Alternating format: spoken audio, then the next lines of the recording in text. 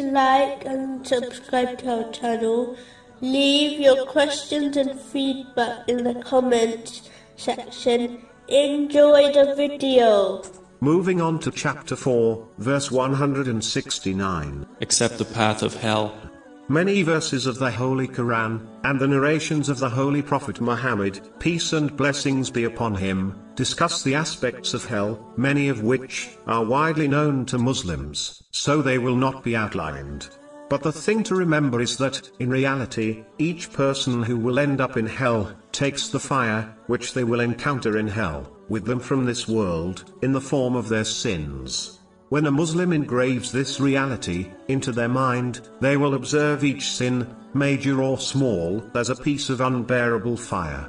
The same way a person avoids fire, in this world, they should avoid sins.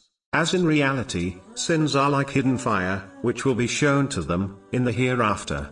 In addition, a Muslim should not live in heedlessness, and believe they can simply claim a love for Allah, the Exalted, the Holy Prophet Muhammad, peace and blessings be upon him, and the companions, may Allah be pleased with them, without supporting this with actions. If this was true, then the companions, may Allah be pleased with them, would not have strived so hard in the obedience of Allah, the Exalted, and they undoubtedly understood Islam and Judgment Day better than the people after them.